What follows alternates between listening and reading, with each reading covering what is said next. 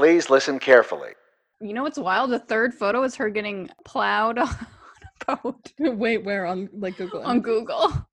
I just did 365 Dinny, and it's the third image. Damn, it's the second image for me. Then we have her tits out. Poor thing.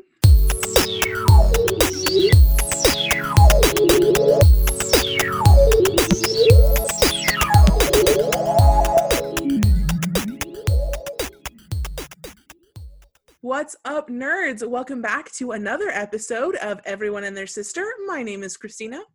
I'm Natasha. And I'm Stephanie.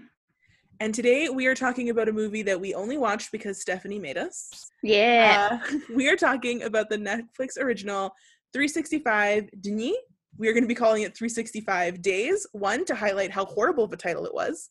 And how it had nothing to do with the movie, technically. But it did. And two, so that we don't butcher Denis in Polish over and over and over again. Before we get into this hot mess, but also it was entertaining, Steph, do you want to give the rundown of what is 365 Days about? This movie first was brought to my attention on Twitter through romance writers because, shock to no one, I follow a lot of romance writers on Twitter, and everyone kept saying, oh, the sex scenes in this movie are wild, but they wouldn't say what was going on. I was like, okay, I'm intrigued. Then the other thing I read is that it's Polish 50 Shades, and I was like, sure, let's do it. Why not? But the main plot synopsis, I'm also reading off Google. That's our theme now. Massimo is a member of the Sicilian mafia family, and Laura is a sales director. She does not expect that on a trip to Sicily, trying to save her relationship, Massimo will kidnap her and give her 365 days to fall in love with him. And spoiler alert, she does. And I would argue maybe 2 weeks. So you did not need those 365 days. Just get that right out of the way. Also, didn't realize she was a sales director. I was like, what is her job? I mean, you have a brief 2-minute interlude in the beginning that shows her doing well at her job. Basically, okay, following it down into this, before you come and yell at us, but guys, this movie is so problematic. We are aware. What a personally voice aware. you chose to use for that. I mean, I don't want people coming at me and being like, but this movie is terrible. I'm like, no shit. Doesn't mean I didn't enjoy it. And this brings me to my first question. Can you enjoy something that you know is problematic? Now, let's unpack that. Let's unpack. Can you enjoy something that's problematic? Which we'll also get into when we talk further about problematic elements. We have a whole episode about problematic things that we enjoyed. So I do believe it is very possible to enjoy something that is problematic. I do think there's a line to which it is too problematic to continue to enjoy and or promote. Like I can't deny that there were parts of DNI or the parts of 365 Days that I thought were fun and like I had a good time watching with all of you. But if I sat down to just watch this movie by myself, angry the whole time. Absolutely could not watch this on my own. It had to have like the right audience, first of all.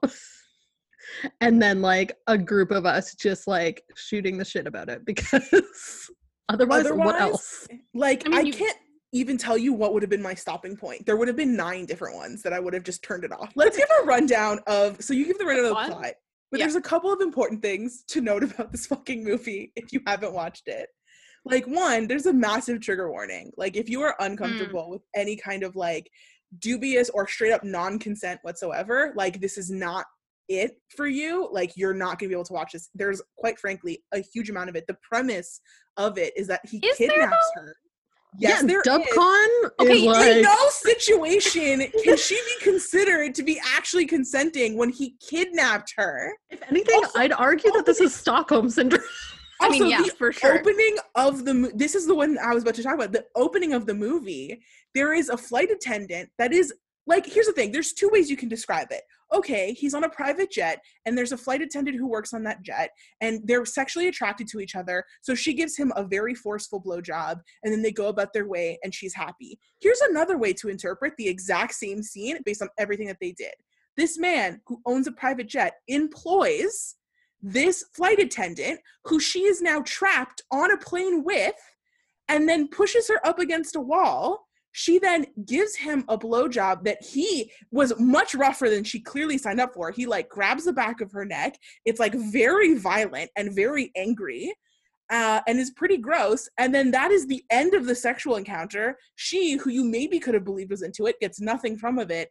And then she walks away because at no point in time could this woman have genuinely said no. Yeah. Doesn't she smile at the end too? That's only there to make it be like, oh, it's cool, she was into it. Right. What would have happened if she had said no? That is, one, her boss. Two, again, trapped in the air. I know it's wrong.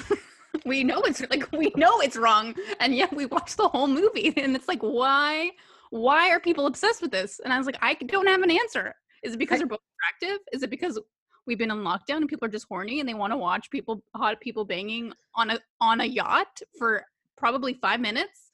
And even like the banging part wasn't really that. Like it was like a little bit, but it wasn't like, you know what I was looking for. I don't know what you're talking about. I can't pretend to not have enjoyed. Once they get to the banging montage, everything prior to the banging montage, I didn't super love because, and I've said this before and I will say this again, at no point in time is a woman giving a man a blowjob and then nothing else happening a satisfactory sexual encounter. I've said this to people's faces and I'll say it forever. That's bullshit. I stand by that motion. So by the time they get to the actual banging, I was actually like, I can't pretend that if you remove that scene from the context, they're bad scenes. They were very well done.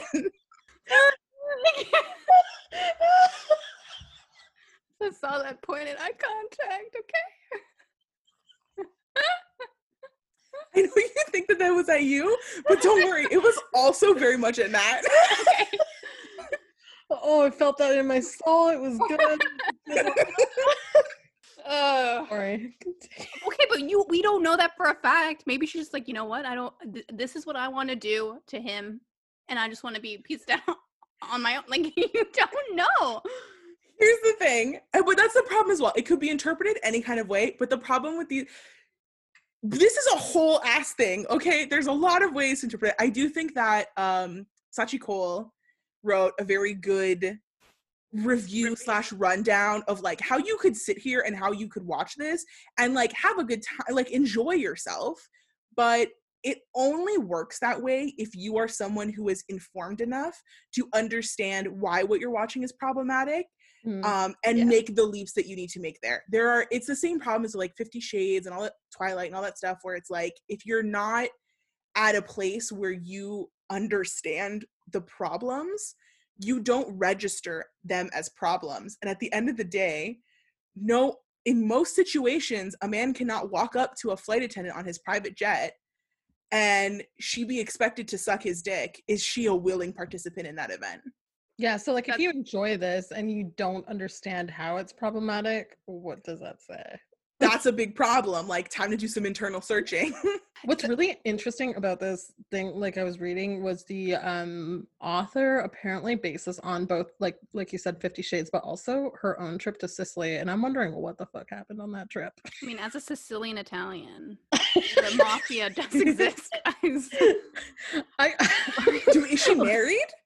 It doesn't say anywhere. That's why I'm like really curious. I'm like, what did she do on this trip, or what was done? Like, did she go missing for a year? What happened? The plot holes of this movie, it was like, how does she get out of a job for a year as being a sales director, and no one's like, oh, that's weird. Like, why was no one looking for her other than her roommate, who half-assed basically looked for her, or not her roommate, I guess her friend. You could drive a truck through the concept of plot. Yeah. Like, nothing about this movie, and I assume the books, are about plot at all. Like, the plot is like a light seasoning onto the softcore porn that is the rest of the movie. And to that point, I actually was like, we probably could have had more sex scenes. That's what the sequel is for, I'm sure. A thought occurred to me while we were talking that, like, one, this is such a crazy episode because we are all over the place. And this is not like Dark. The timeline is not so crazy that we need to be all over the place, but it's because there's so much to talk about. As we're talking, I'm remembering that Massimo plans to like prove to Laura that her current boyfriend is even shittier than she realizes by showing her pictures of him cheating on her with another girl. But what's later very lightly brought up, but not addressed in any way, is that he had that guy drugged so that he would go off with that prostitute. So even that arguably is not a like consenting situation. This guy had like non-consensual sex, and then that non-consensual sex was used for his girlfriend to dump him for the dude that arranged for him to be in that situation in the first place. So like truly there's so much wrong with this movie, and yet we watched the whole thing. Yeah, that's what I mean. And like I would say I had a fun time because we all were like laughing all the time, like joking. Us together, I had a good time. If it had been just me, couldn't have. I think like the only characters or storylines that I was more interested in, like genuinely and seriously, was it Olga, her friend? Olga, yeah. Olga and like the other dude, the driver or whatever. Yeah, the driver. And I was like, I'm interested in this. Where's this gonna go? Like I was like, and also Olga was saying out loud everything that we were all thinking. Yes.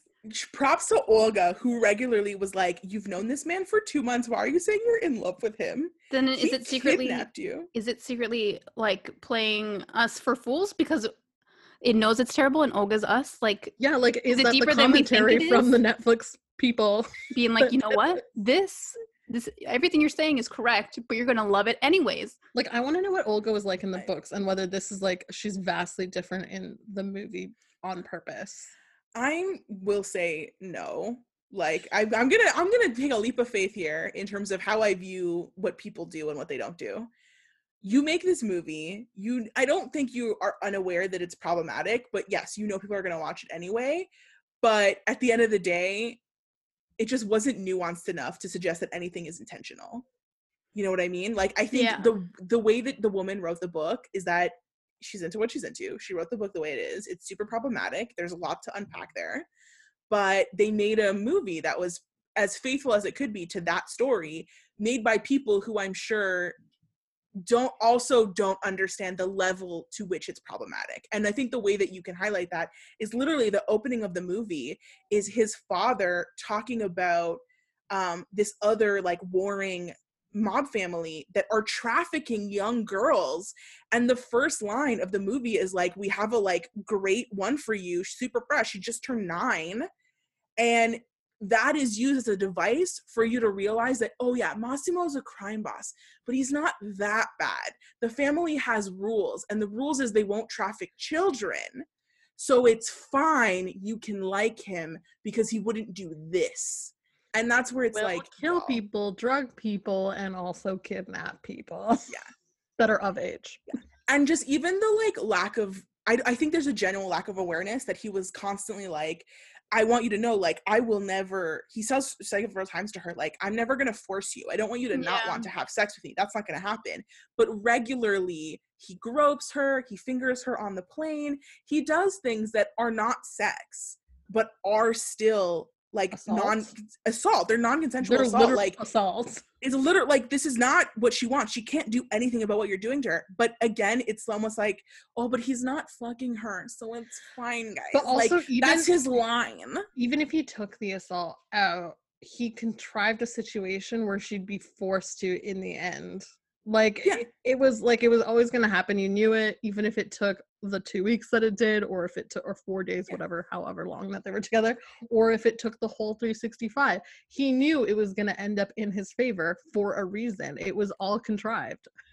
And they literally just add in those elements to make him seem better. And that's where it's like, this is what you're making is almost dangerous. But at the same time, again, like, I can, as an adult, watch this, know it's problematic. I can have a good time watching it with you guys and laughing and making all of the comments that we did. But again, if I had been watching it alone, not only would I have turned it off at the trafficking line, at the blowjob in the airplane, I definitely would have turned it off by the time we got to the first baby girl. Are you lost, baby girl? Baby Ooh, girl. baby girl. Like, it was one of those things where, like, logically, on like a mental level, I'm unokay with everything that happened in this movie, but in a much more visceral way, the sentence "Are you lost, baby girl?" like ruined me. Like, I think I took off my headphones for a second to be like, absolutely not. I'm pretty sure I yelled, being like, no.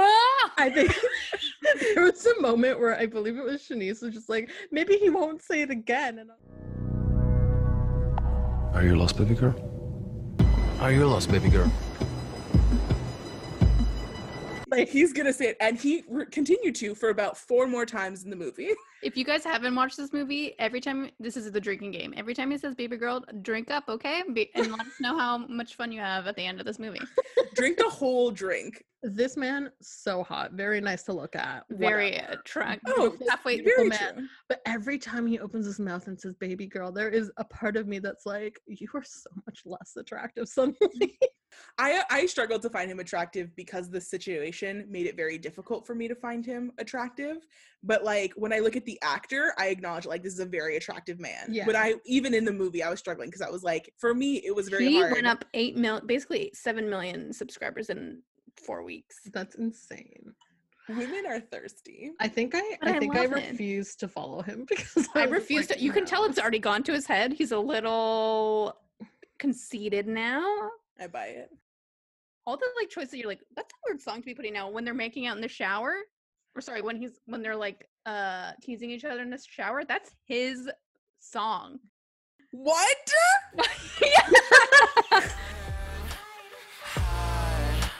Right where you want me to. Watch it, watch me burn. Right where you want me to. Dim the light, my lullaby. Touch me now, stop pretending. Fuck it. That he made that I'm assuming for this movie. Why was the director or the person in charge of this at Netflix so into him? Also, I have to say, if anything was really good about this movie, the freaking like air shots and like the beautiful like scenery of this visually, movie. this was Visually, very this well done. movie was Gorgeous movie like making. even the house, like the damn mansion that he was in, that was like kind of empty but kind of creepy. But like, And okay, I will absolutely talk about this in a public platform, which is the me yacht trying to sex? talk myself being able to talk about this. Yeah, in terms of like the actual, once you get to the like actual sex that happens, it starts in the boat and they have their whole, by the way, this movie has 4 separate montages. It's not that long of a movie, and somehow it fit in 4 montages. 3 are shopping and 1 God is bless. sex. No, it's 5 because it's 2 sex, 3 shopping. This movie is an hour and a half. No, it's 2 hours. I think it's almost 2 hours. Yeah, almost 2 hours. But I and believe it's like, this movie gets to be over almost 2 hours. Lovebirds was 90 minutes. didn't he, I mean, you needed to get that aerial shot of them on that yacht. but like from many different angles. Like, I'm surprised there wasn't an angle from under his balls. Like, And like, I swear to That's God, what I I was saw his gonna talk balls on the yacht scene. Okay, the thing about these sex scenes is like, you watch a lot. As someone who reads a lot of romance and watches a lot of rom-coms, this is the only movie I can recall that I was like, holy shit, they went for it. And I am seeing that guys, this is probably my favorite part of this movie. He spits on her vagina to go down on her. And you see it. And you're like, what the fuck? Hello? What's happening here? also, I know the actor said that they didn't really have sex, but way. I'm unconvinced. Because I mean- they're literally sweaty. There's I a mean- part where his face, like, he actually blushes, and I was like, something happened there. Is he that good of an actor? Like, there's a point where he makes a sound, and I was like, that feels real. That's too real for me. I mean, it feels pretty wild to sit here and be like, did these 2 people who actively said they didn't have sex and were filmed having sex by a crew of like 30 people around them? And so here's what, so that going to that, this is what I actually enjoyed. And this is what I'm like, am I going to say this? I think I am. If you remove that sex scene from the context of the rest of the movie, I fucking loved it. I think it was very well done. I really appreciated the level to which it was done. I'm not gonna lie. In particular, because I think it is the right amount of things to show. Like, it is graphic, but it is not gross graphic. Like, this is a problem with anything that feels need to be graphic. It's like, why am I looking at a dude's balls directly? Or like, why am I staring at someone's asshole? Like, this had a very like, it's like modern softcore porn, which I feel like doesn't really exist. And this is what that would look like, where it's graphic, and in that scene, she is clearly deriving pleasure and like instigated and is like having a great time, and like her pleasure is also very important to that scene, the way they film it. So like, I appreciate all of that, and I actually did quite enjoy that scene quite a bit. I thought it was very well done. Also, the sheer number of places on a very small boat that they managed to have sex was like on top of the boat, like on the very tippy top. I'm like, aren't you concerned if you like roll over, you will just not be on this boat anymore? The table, like, it was well done. I enjoyed it. Did you find with the montage, it made it feel like more time passed than it did? I think. Oh yeah, absolutely. Because the whole time we were watching that, I was so mad at how little time was passing, because the way it would look like it was technically only a couple of days, but I assumed the montages were to suggest to you that it was going to be a year. So when her best friend at the end of the movie is like, it's only been 2 months, I was like, bitch, what? It's only been 2 months? They must have been on that yacht for maybe a week. If that. But yeah, I thought they were having sex for at least 2 months on that boat. That's what I was saying back. My original question, like, can I enjoy something? I'm like, Laura enjoyed it a lot. Her time with Massimo. So I'm like, can I ultimately? I think you can acknowledge that you enjoyed this movie. I think you can be like, you had a good time and you had a great time watching it. And you're going to watch the second one. And I'll be honest with you, if it's going to be a group thing, I'll watch the second one too. Yeah, like, I'm not against that. But I don't think we should be acting like. I mean, I'm never ever gonna be like, to someone be like, you know what, it's a great film. This, but even like, have to classify him like, do you want to have fun? Do you want to laugh? You want some LOLs? You're gonna watch this. But I think like we do have to like not pretend that even in that scene, there's not an element of he has more power than her. Yeah, he does. He has more power than her. Like, yes, they do everything that they can to try to seem like, no, but she instigated it in this moment. At the end of the day, she is there against her will. She's on the middle of the boat. She has nowhere to go. She's feeling a lot of things. He just technically saved her life from someone that was trying to rape her in a much more violent way. So it doesn't suggest that, like, I think those things need to be considered. Like, we can enjoy it, but not pretending like anything that happened in this movie was okay at all. Also, hot take. Do you think he's obsessed with her because he associates her with the trauma of losing his father? In a real life situation, probably. Because, like, I was waiting to find out she wasn't even that girl. Yeah, it's just like, because he saw her right before his father was like basically assassinated, right? And it's basically, just like he was assassinated. But like, is that why he's obsessed? Because on loop in his mind that trauma replays, and he's like, I must find her because she's the solution. I forgot, like, in everything we're talking about this, we haven't even addressed that is why he kidnaps her. Because he sees her, which I thought was a dream, and I'm pretty sure it is a dream. It's a figment of his imagination. I was like, is he prophetic? Is this what's happening? And then when it's like, no, it's literally, it was her. And she like, his memory manages to stay so good for 5 years that when artists recreate her, it's might as well be a photograph. It's like a spitting image of her. Like, yeah, absolutely. I think that I actually think it's less about his father dying and more about the fact that he almost died. And then he like sees this girl. So in his mind, she is like what saved him. So she saved his life. Her. You know what's so funny? When she turns around and sees the portrait of herself, I was like, like that was like the appropriate reaction, which is like, what the actual fuck? I will say she has a lot of appropriate reactions at the beginning. She has a lot of like very confused, what is going on reactions. They called her fiery, which I didn't appreciate, but sure. Like that was her description. A fiery young woman gets like kidnapped. almost like a horse that needed to be broken in. That's basically how they treated her. Yeah, absolutely. And like they try to treat her. I think this is where it's like they know it's problematic, but they're trying to hand wave its problematicness by giving her this like illusion of power that they don't realize is not real power. because they do try to make it seem where like once she realizes that he won't actually have like full on sex with her until she is like openly begging for it, they try to give her like all these moments where she like uses it against him, like when she is just like openly naked in the shower, or when she is in the lingerie in the change room. Yeah. And like there's elements to that that make me like her as a character. I was like, this is good, but it's just impossible to separate those things from everything else that's going on. Yeah, it's Especially because she real. evolves. Like, let's be clear, she goes from better to worse. It was all because of that blonde bob wig situation. Oh, that wig was the worst. There must be a publisher trying to buy the rights to this. I mean, they would be a dummy not to, because this movie was trending in the top 10 in Canada, basically all over the world for like a month. Yeah, and it was absolutely because you were talking about the sex scenes. And that's where it starts to become like I don't think this movie is worth having a particularly nuanced conversation about, even though that's literally exactly what we're trying to do.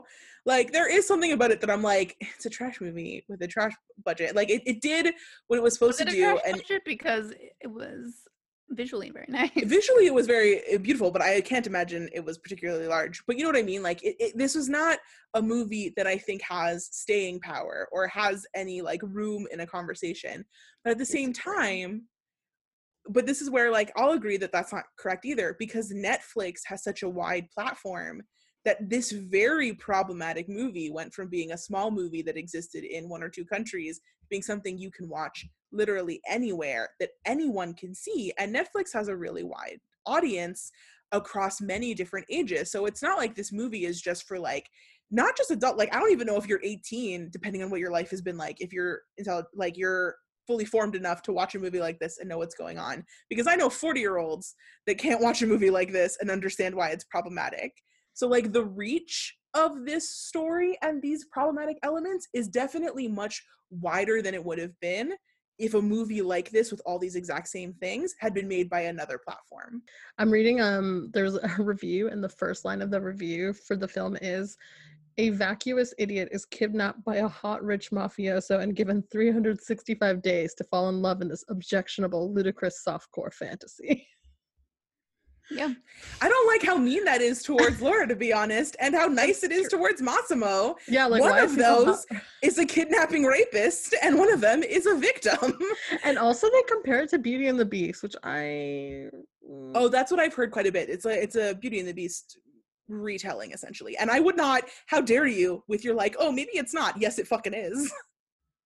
And yet He's the people like Beast. that. Do people? I mean, he is the Beast, but it's like not quite the same. Yes, it is. Just because they don't bone down in Beauty I and don't the know. Beast. Maybe they do. And that's another thing. Maybe they do. It was just made by Disney. But, like, it absolutely is. He keeps her captive, and inherently she needs to fall in love with him for his, like, torment to be over. But he never lets her go. She has to die for her to be gone out of the, you know what I mean? Like, it's not the same. No, but he sends her away, remember? Because he doesn't want her to get hurt. Oh yeah, he does do that. And the core concept is that he's only going to be with her for 1 year. Like, according to him, if she chooses not to fall in love with him in 365, then she can leave. I just realized by the fact that he let her go is them. This movie has so many. We think there's some layers in it, but there's actually she's choosing to stay. Yeah. And they're being like, she made the choice to accept him back into her life. Yeah. Oh my God, what does it mean? Does This that mean movie her is does that mean her ex-boyfriend is Gaston? Like the guy Yeah, in the shorts? 100%. Shorts dude. Like, who, like, don't get me wrong, I understand how they were saying that he was bad, and, like, I can immediately fill out the gaps of that caricature as a person, but in the actual movie, the only thing he does wrong is not want to have sex with her after having, like, a shitty day, being kind of stagnant in his life, and then ultimately cheating on her, yes, but he was literally drugged and, like, ended up having this sexual encounter purely for them to take pictures of it. So, like, more was going on there. Like, while this is clearly not a good dude, because again, you can fill in the gaps of his personality. also, yeah, like, he's such an asshole. Just like the way he would say things, you're like, Yeah, but like in the movie, he did not do anything to justify where he ends up. Even though, again, he's very creepy. Like at the club scene where she's telling him to leave and he won't, like no man in this movie listens to this woman even one time. And I kind of would have appreciated it, going back to like, yes, it's a trash movie. Even for a trash movie, I would have appreciated if by the end of the movie, they had shown her being more involved with the mafia. Because at the end, she's really just asking. She's like, no, if I'm going to be here, I want to be aware. I want to know things. And she's asking questions, and they treat her like she's very naive and she doesn't understand what's going on. And there's all these like elements that because she's Polish, they can't have a regular wedding because people are going to be mad that she's not Italian. But you could have had her, because she's clearly very smart, even though there's lots of things that are wrong with the choices she makes. She's not an Did idiot. she even make a choice?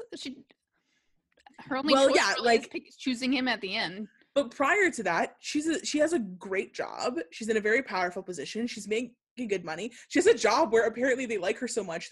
They're cool if she takes an undefined 1-year sabbatical she may never return from and won't contact them during it with literally no notice. And so there's something about her that's like intelligent. So I would have loved to see her, like, that could have been a really interesting twist for me, as if she had like really gone hard in the whole mafia business. I was really hoping at the end, like before I knew that this was a trilogy with books and stuff when we first watched it, I was really hoping that at the end she faked her own death and just was like off on her own.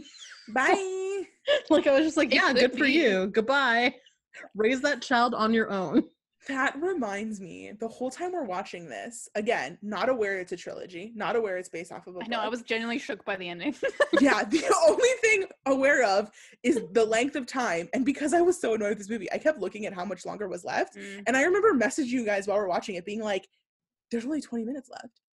Like, how can they end this? There's only 20 minutes left. And I think it was while we were watching it that we were all realizing, like, oh my God, there's gonna be a sequel. That was wild to realize. And like, wait, what was the second book called? It's like 10 days, right? So it's 365 Yes. days, 10 days, and then the third one is the next 365 days. Real great titles something like there. that. Yeah. Yeah, I think that's what they're all called. And I was just like, I cannot take one more day of these fake. But as we know, the title is fucking meaningless because the 10 days could end up being 1 and the next 365 could end up being 4 years. Who's to say? Because literally 365 days is just a reference to the amount of time he gave her. It took place over 2 months. This movie was directed by a woman. Wow. Didn't know that. I mean, there's parts of that make sense. I don't know that I believe a man could have done some sex scenes as well. But sometimes you watch media and you can kind of, depending on who it is, you can kind of gain like what the director or what the writer is into based on recurring themes in their content. And like, listen, if this is what the director and the author are into, it's fine. But like, you have a responsibility when you make that stuff for like a broader audience.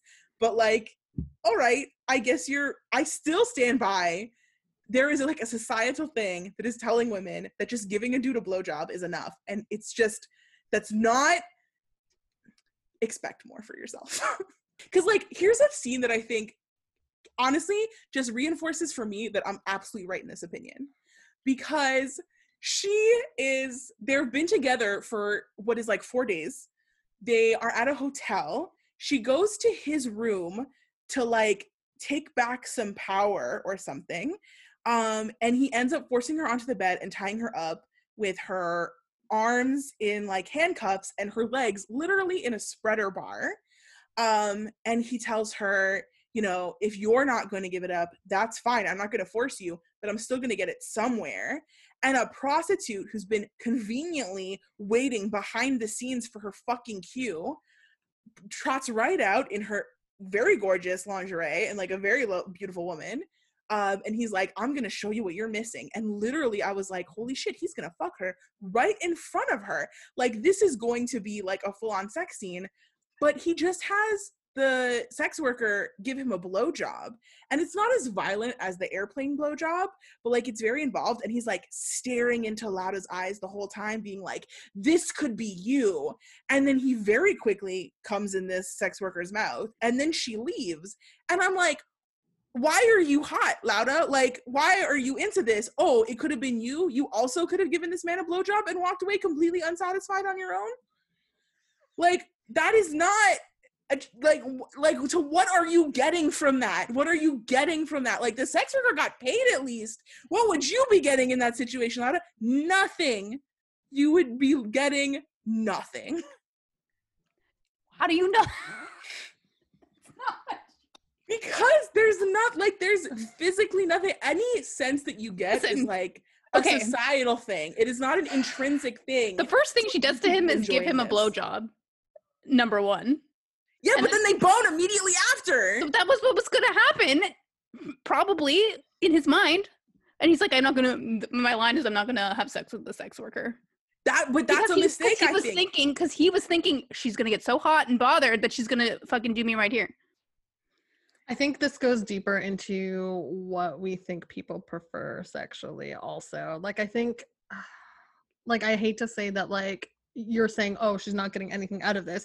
Physically, that may be true, but she could still react to it, because I think, I will argue this is a thing, and I know you're going to disagree, but I do think it is, for sure. I 100% believe that women can be attracted by this for different reasons. It's not everyone's preference, and that's fine, but I do think it's featured more prominently because it does serve the man better. However, I do disagree that it is not something a woman can get something out of it. I'm not saying you're getting nothing you disagree that women, I mean, the whole point of I'm not saying that I have to fix my I'm not chair saying for that a woman is getting nothing emotionally out of it, but sexually, physically, you're not getting anything out of it. Everything you're getting is coming from a preference you might have. Like, something mentally is happening to make you enjoy that. And ultimately, those feelings don't exist in a vacuum. This is not. So you're saying you can't get pleasure from giving someone else pleasure, basically. No, I'm not saying you can't get pleasure from giving someone else pleasure, but in that situation, again, it doesn't exist in a vacuum. It's not. There's context to every single thing that happens and every choice we make in our lives. Really sit with yourself and be like, for Lauda, like, what are you getting out of that moment? And how is what you're getting from that moment based on what people are telling you to? It just seems more likely to me that what you're actually getting is an enjoyment that is a learned behavior in you because the world has told you. That's everything. Like, everything is pretty much learned. Like, I don't agree. I agree that it's not always right, but like, if that's what she's like, if she is turned on by that, that is something that she's learned, and she doesn't have to like necessarily change that. You know what I mean? Like, it's like, if that learned behavior is there purely because it serves men, like, that learned behavior doesn't exist because it's just super comfortable to be okay with this. This only is a man thing. Men have, I think in this context, like, this learned behavior exists because media, because men, because everything that exists in this world makes you believe that your power in this situation comes from how much pleasure you can give him. And I just don't think that is something that we can just be okay with in general. Like, I think that's things that need to be questioned and need to be expected. Like, if you can sit with yourself and genuinely be like, yep, I got literally everything I would have wanted to get out of that situation, no matter what, fine. But realistically, did you? Like, isn't it convenient that this learned behavior physically benefits almost solely the dude, and you get to walk away with a feeling of having done well? Like, it's just not the same. Like, you didn't have an orgasm, and there's a huge issue where just like women, it's just naturalized that women don't orgasm very often with very many situations. And that's just not something that sprang out of the ground, no problem. That's happened because over the years, women's orgasms have been devalued to the point where it's just natural that a woman could go her entire life having very few, but being in a relationship with a man that came regularly. And like, this is one of those things that I think feeds into that. And I don't think that, and I think this type of media and I think this type of thing just perpetrates that idea over and over and over again. And I have an even hotter take that I think you'd hate even more that Go fits for into it. this just as much. And I'm not probably going to put this into the episode. 2 hours later. So I think all of those things are important. And I think if more people did that, there would be a lot fewer situations where dudes were walking away, having gotten blown, and doing nothing in return. Like, I get it. Like, people should be exploring exactly why they like certain things. I get that point. I do not think, like, it's complicated because when I think about, like, the things that people like and why they like them, sometimes it's not even about, like, their own sexuality. Like, sometimes it's just, like, I'm thinking specifically about straight women and gay porn and why they like it so much. Like, when I think about When I think about porn, I think of that now also, by the way, is very different. Because this is specifically about like but that is something that physically turns straight women on. Yes. Like, this is what I'm talking about. Like, what about that turns them on, and like what is like, and then like when you think about, I feel like I've talked to my friends about But this before. isn't that important then for the same reasons of like really, because it's also problematic to a certain extent, the level to which straight women fetishize gay porn mhm. in different ways, but in similar aspects I mean, as to the just way think, that men fetishize lesbian porn. But I also don't think it's something that somebody was like, hey, this is what you like because this is what you have to like. You know what I mean? Like, I don't think it's one of those things. I think it's a lot more complicated than that. I actually disagree. Because while, again, I don't think like as a society we decided that women should like gay porn, I think that the feelings that make gay porn enjoyable come from what society has decided for women. But Steph has been trying to say something. What do you So I'll get what back to this. what did society decide about gay porn? So people talk about a lot like, why are teen girls so into gay romances in TV shows and to like One Direction and like innocent boy bands? And there's an element of safety when you are fetishizing with whether you realize it or not, whether you acknowledge it or not, when you are a straight woman talking about two gay characters, there's a lot of things you don't have to acknowledge about yourself and your aspect in relationships or how women are treated at all. There's an element of like, oh, the men are in an even playing field, so one of them can be the bottom and one of them can be the top, and there's nothing that we have to consider about that whatsoever because they're two men, so it's fine. And like and elements of that really pop up quite a bit. There's also the element of like, you don't like other women, so you don't want to picture them because maybe you're judging them the whole time, maybe you're comparing yourself to the other women. There's a safety net in gay porn. There's the obvious elements of like, you can just be attracted to the male, like traditionally male form only, and so seeing two of them helps you. But I think you do also need to acknowledge like, why are you more interested when a woman is not there? Like, what you should think about what you're getting out of that, because I think the things that you are getting out of that are often related to the way society sees and views women that translate into how you see and view women. Well, outside of porn, for one last thing, outside of porn for fan fiction, it's like, if a society tells you that women are not fully formed, that their characters are half, that their thoughts are not there, they're not fully fledged characters, they're not three-dimensional, but all the men are. Of course, when you write fan fiction, you're going to write about your favorite, most interesting characters, and of course they're going to be men, because you can't identify with any of the women because none of them are full people. And again, that's just like a thing that happens that is as a result of a larger societal view, because none of your mental attractions exist in a vacuum. They all exist in a broader world.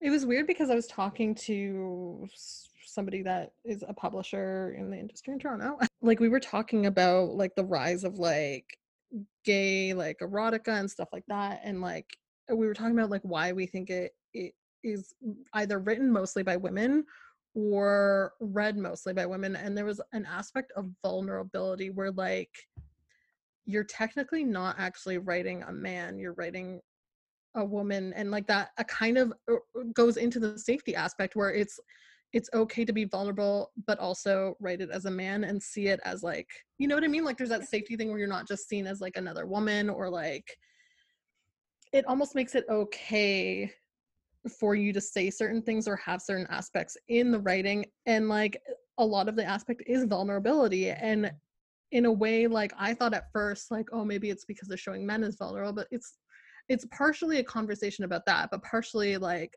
about the role of women inherently as well in society. And it's just like, it's interesting when you think about that, because there's so many different elements. Again, not that simple. There's mean, so many Yeah, things. none of what we're talking about is simplistic whatsoever. Like, I think all of these things are very complicated. I also don't think that there's like an end point or a right answer, even though I'm very much like, I'm right on this topic. Like, there's not. But I do think that it's because we just need to acknowledge more often that it's you're right. When you say like, oh, that's everything, you're absolutely correct. Every choice we make, every decision we have is not something that exists purely for our free will and nothing else. Yeah. Everything that we do is informed by the society we live in, by the people we are around, by the things that have happened for thousands and thousands and thousands of years before us that have created the situation that we're in now. So just as much as it is like, yes, you can absolutely derive pleasure from giving someone else pleasure, but the context of that pleasure does matter. Yeah, I can So agree with that. yeah, to have a situation where like it's just so often shown that like a woman will give a man a blowjob and then she'll walk away and get nothing. I think it's very much like art imitating life, imitating art in that sense. The more and more you see it in media, the more and more it's expected that women will do it, the more and more that that's a situation that happens. So the more and more you see it in media. And like, it's just a never ending cycle, to which I'm like, you know what? We need to stop it. We need to stop it with the media that we show by not making it. This is not related to 360 days in this situation, but like it needs to stop being rated R whenever a woman gets oral. Like that needs to stop being a thing. Yeah. If it's not rated R when men get oral, but also in real life, women send up for yourself more. This is my time to shout out romance books, because a lot of the sex scenes in these books are talking about the stuff we're talking about right now. Like they're exploring female pleasure and like certain reasons why people are into that certain stuff, which is why I will have a list of books people should read.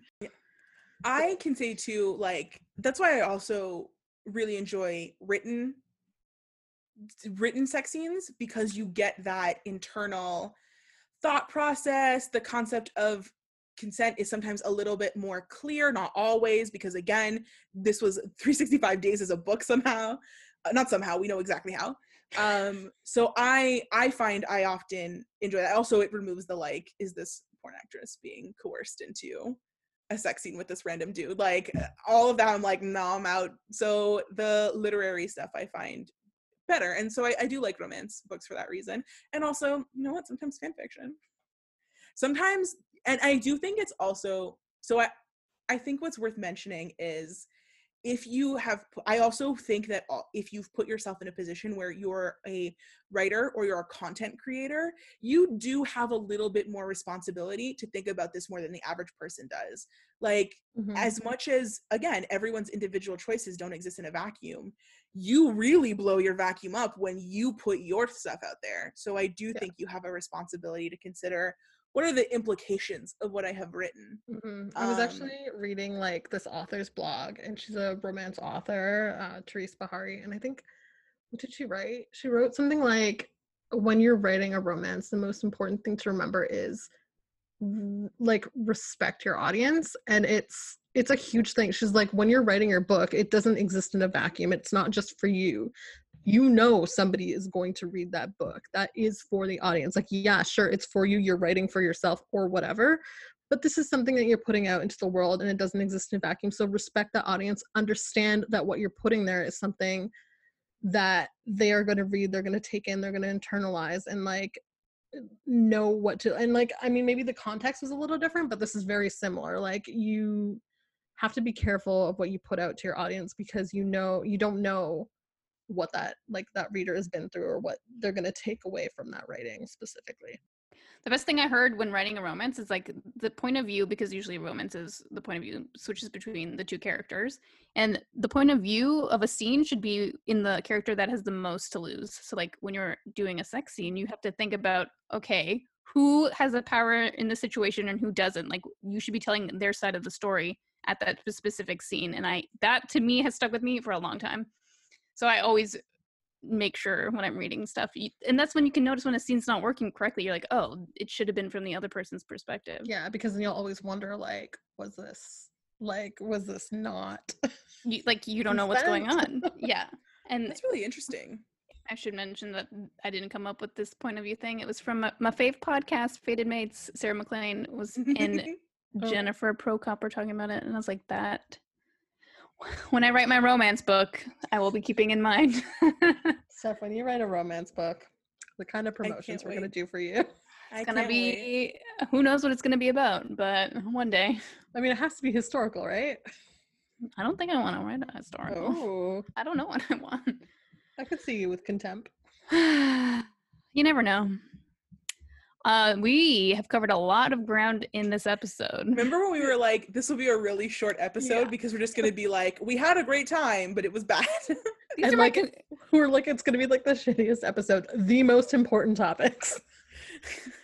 Well, here's the thing. Here's my takeaway. This movie, I hope, opens the door for contemporary romance books, historical romance books to be made into movies, and for the fact for them to show me the sex scenes that I read all the time on the big screen. Okay, that's what I hope comes of this. Will it happen? I don't know. So yes, it's problematic, but that doesn't mean it can't make the way for better versions. Just like 50 Shades walked so this could run. I would say, like, to piggyback off of Steph's sort of like final thought there too, one thing I genuinely hope for is that, like, again, some of those sex scenes were like very well done, and like I would not be mad if Netflix decided to start making a couple more of those. I just hope it maybe leads the way to some that are a little less problematic and a little bit more nuanced, but show more women getting eaten out, y'all. It's takeout time. Also, give me more lesbians. Yeah, Always more lesbians. anyone. Just women having a great time together. I agree. Like, I need like that. Oh, okay. We didn't get a chance to talk about this, but I am now going to put this in my final thought of like, you know, what would have really improved this movie overall is if Laura did fake kill herself. She could run away with Olga, because there was absolutely romance undertones with them throughout the whole movie, and they were not addressed. It was very disappointing. I think that's the sequel. No more Massimo. It's Laura. She takes over the mafia family herself, and Olga becomes her bride. Oh my God, Olga and her. Like What that moment when they were like, after the 2 weeks she'd gone missing, or 2 months or whatever, she comes back and she's like sitting in Olga's lap, and I was like, hello. Yeah. Where was this tension before? Their whole little montage moment was so sexual. That's it. That's all right. That's our recap. That's our episode. I'm not long going to say episode. anything else. Thanks so much for listening, and have a great rest of your life. Bye, baby girl. Bye. Bye, baby girl. Music and